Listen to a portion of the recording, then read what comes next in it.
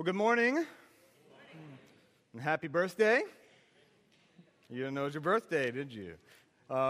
Pentecost is the birthday of the church.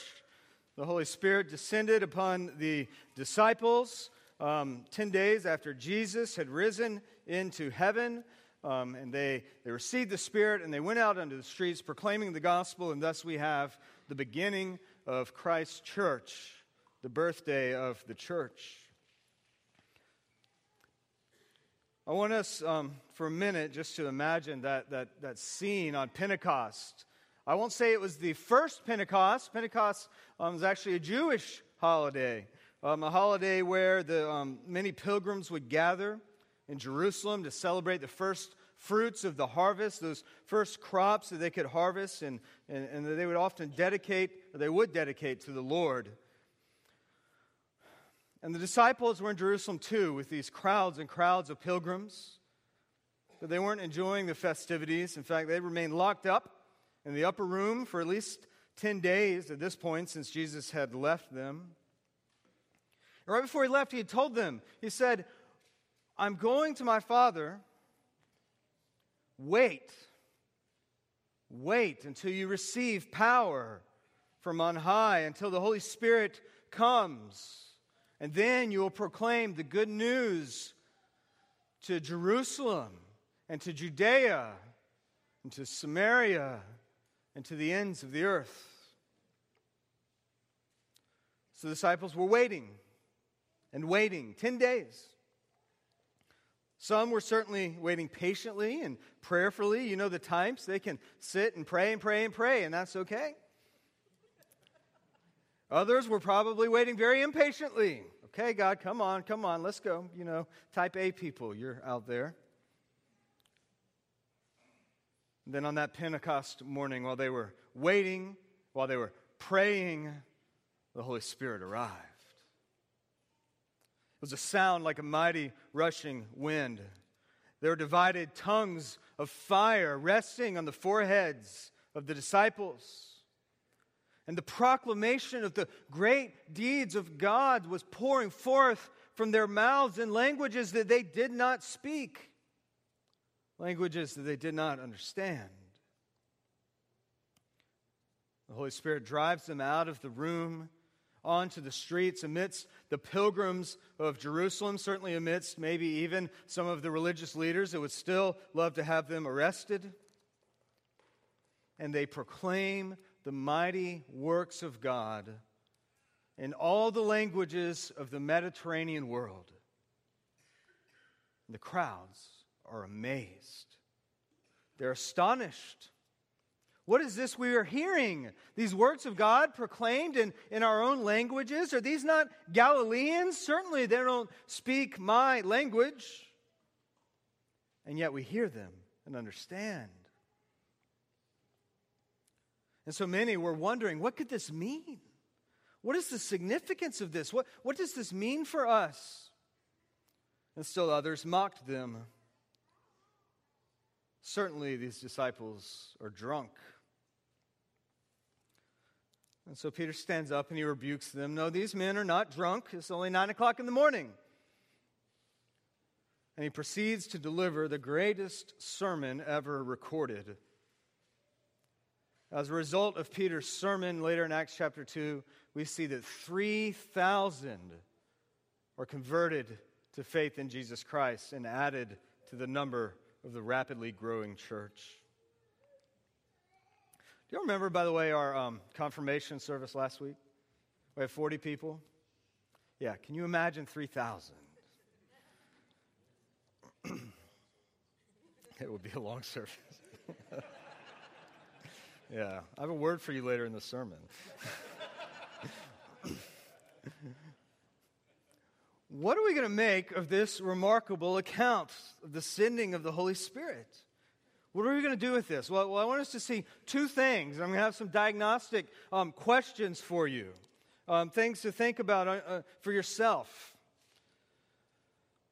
The first thing we need to see is the Holy Spirit is ushering in an era of God's grace. It is a new way of God relating to His people with the coming of the Holy Spirit. Now, it's tempting in this passage, right, to look at it, to see the disciples, to see the speaking in tongues, and to see the tongues of fire, and use it as a paradigm for our experience of the Holy Spirit. It goes something like this. This happened to the disciples. It should happen to us. I just want to say this morning, that's not what this passage is about. Are there areas in Scripture that tell us about the gifts of the Spirit? Absolutely, by all means. But here, I would say it's even something greater. Something that even the gifts are pointing to. And it's the work of God in Jesus Christ and through His Holy Spirit. This is a new era of relating to God. Now, just as a reminder, do you remember the old era, the old way of doing things? Salvation, membership in the people of God, well, it was marked by a couple things. It was marked by your ethnic identity. Okay?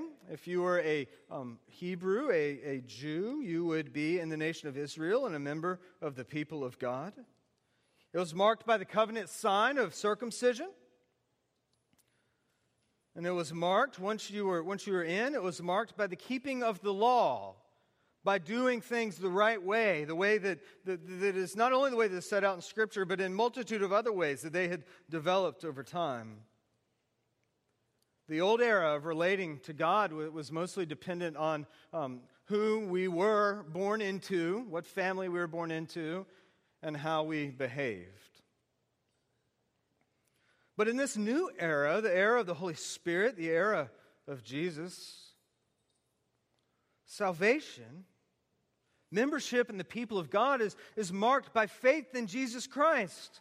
The sign of it is baptism.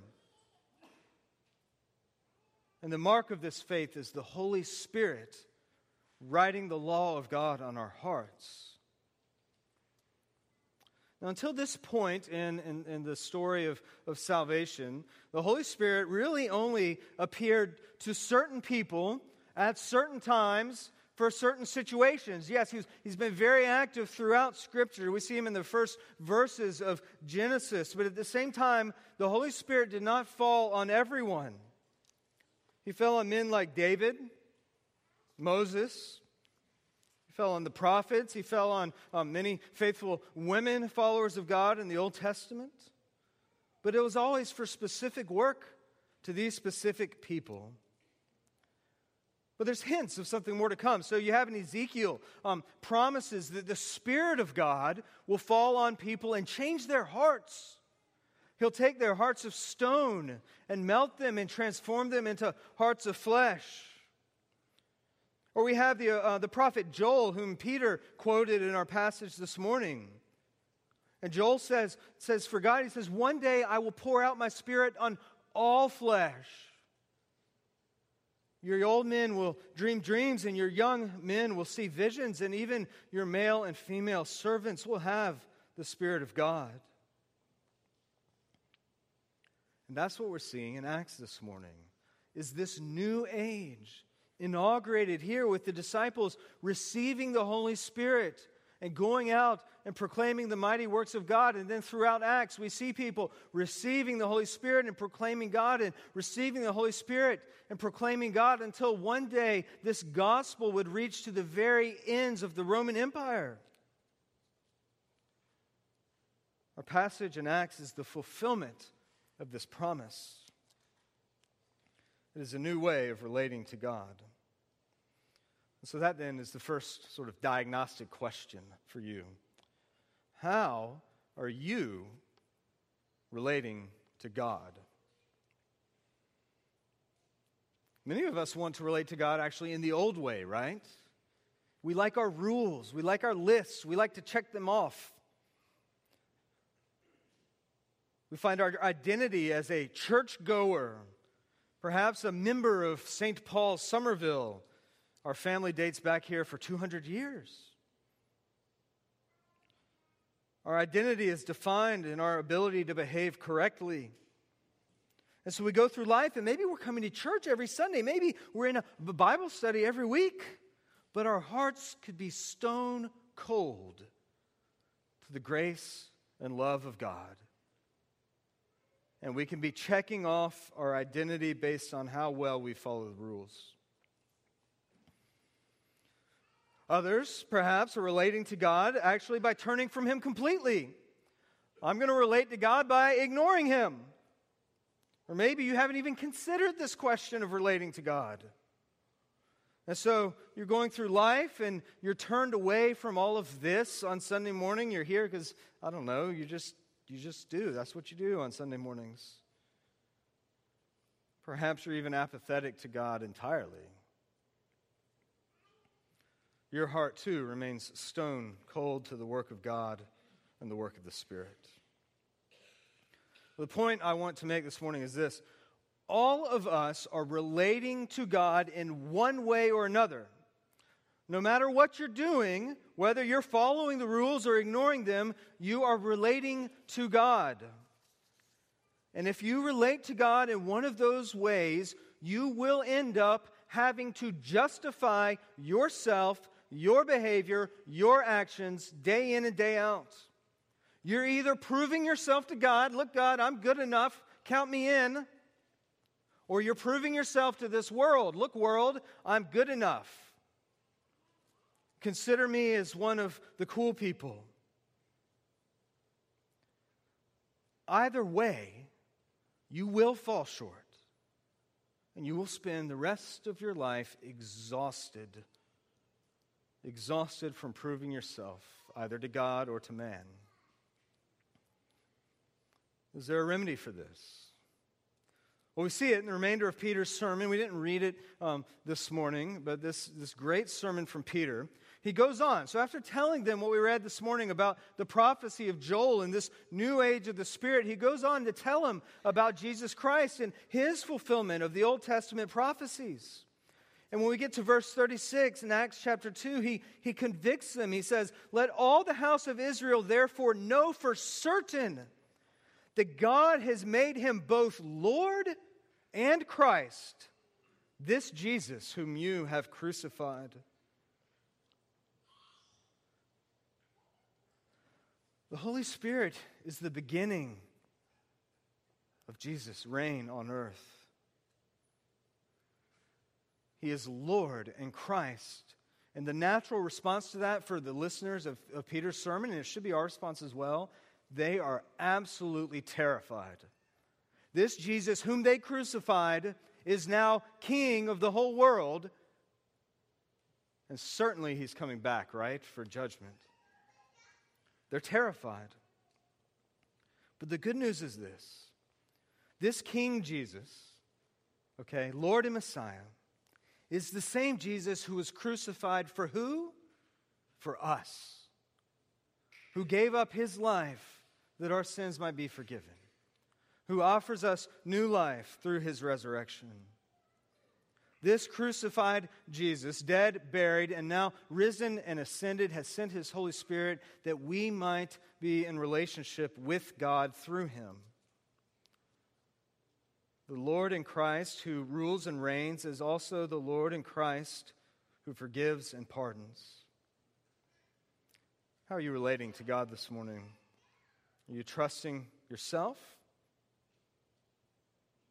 Or are you going to trust in the one who died for us? That's the first question. How are you relating to God? Secondly, so we've got this new era, right? A new way of relating to God. And the second thing about this is when we relate to God in this way, the Holy Spirit will bewilder the crowds. If you were looking in Acts chapter 2, verses 6 to 12, you would see 3 or 4 times these words used over and over again.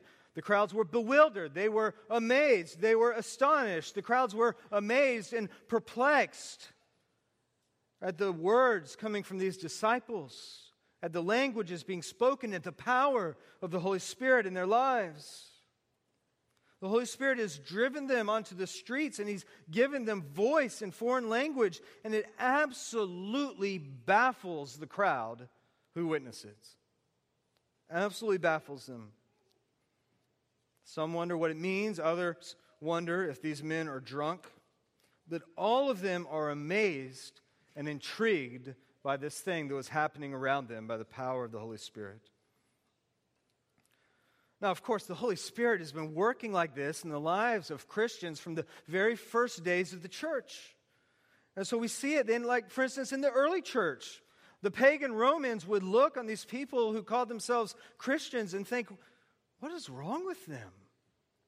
They love each other in such an amazing way. They care for the outcast and the poorest of society. How perplexing. Or more recent times, the East African revival, right, in the early 1900s. The Holy Spirit fell on East Africa and caused a great awakening of faith. It caused men to confess their sins to each other, and it caused a whole outpouring of the work of Christ that would change a continent. And people would look at these men and women, and they were perplexed and intrigued. What is it about them? How about even just last summer, right? The families of the victims of the Emmanuel church shooting, they stood before their murderer, the murderer of their husbands, the murderer of their wives, the murderer of their children. What did they say to him? I forgive you. I forgive you. Who does that? That's not a natural reaction. And the world looked at them. All the eyes of this country was on these men and women, and they were perplexed. They said, what does this mean? How can they do this? What love they are showing? And still others said, well, that's nice, but they should really be demanding justice. But they said, I forgive you. The second question I want us to ask ourselves this morning is this. Is the work of the Holy Spirit in my life, in the life of this church, is it bewildering the crowds? Is it bewildering the crowds? Are people looking at us, St. Paul's, and saying, those people are different? There's something there that I don't understand.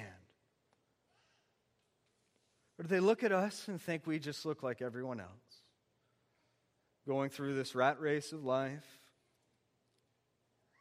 building up our own personal possessions and gains at the expense of others. What is it that they see when they look at us, church? Are we bewildering the world? Now, if you want to be bewildering the world, there's a certain way to do it. Notice what the disciples were doing, what Luke highlights when he's writing this book of Acts. He doesn't say, they were going in the streets and performing all these miraculous signs. That doesn't mean they don't by any means. But what does Luke highlight in this passage that we need to see?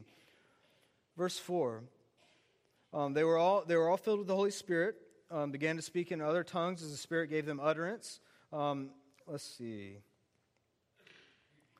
They were amazed and astonished, the crowd was, are not all these Galileans? And then it goes on to say that they were speaking of the mighty works of God. If you want to bewilder the world, ask the Holy Spirit to fall upon you in a new way so that you might speak of the mighty works of God in history, in your life, and in the life of this world. What would that look like if we all left here loving each other and speaking of the mighty works of God? So those are your questions, friends, this morning. We invite the worship team to come on up. How are you relating to God? How are we relating to God? And are we bewildering the crowds?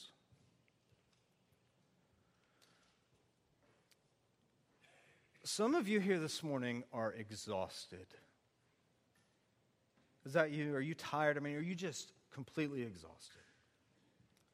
You're tired of proving yourself, whether it's to God or to other men. And some of you here, your faith has gone stale, perhaps, or you're thirsty. And you want to bewilder the crowds, but you don't know how. Well, the answer to that is the Holy Spirit of Jesus Christ. And we're just going to take a moment now. The worship team is going to lead us in a song. You can stand and sing. You can sit and pray. You can do whatever you want. But if this has been convicting to you, if you're ready, if you would like the Holy Spirit to ignite that flame in your heart again, then now's the time to ask for it. You can ask for the grace and forgiveness of Jesus. You can ask for the Holy Spirit to enable you to bewilder the crowds. But whatever it is, take a moment and reflect on what the Holy Spirit is doing or wants to do in your life and invite Him to respond or let you respond to that.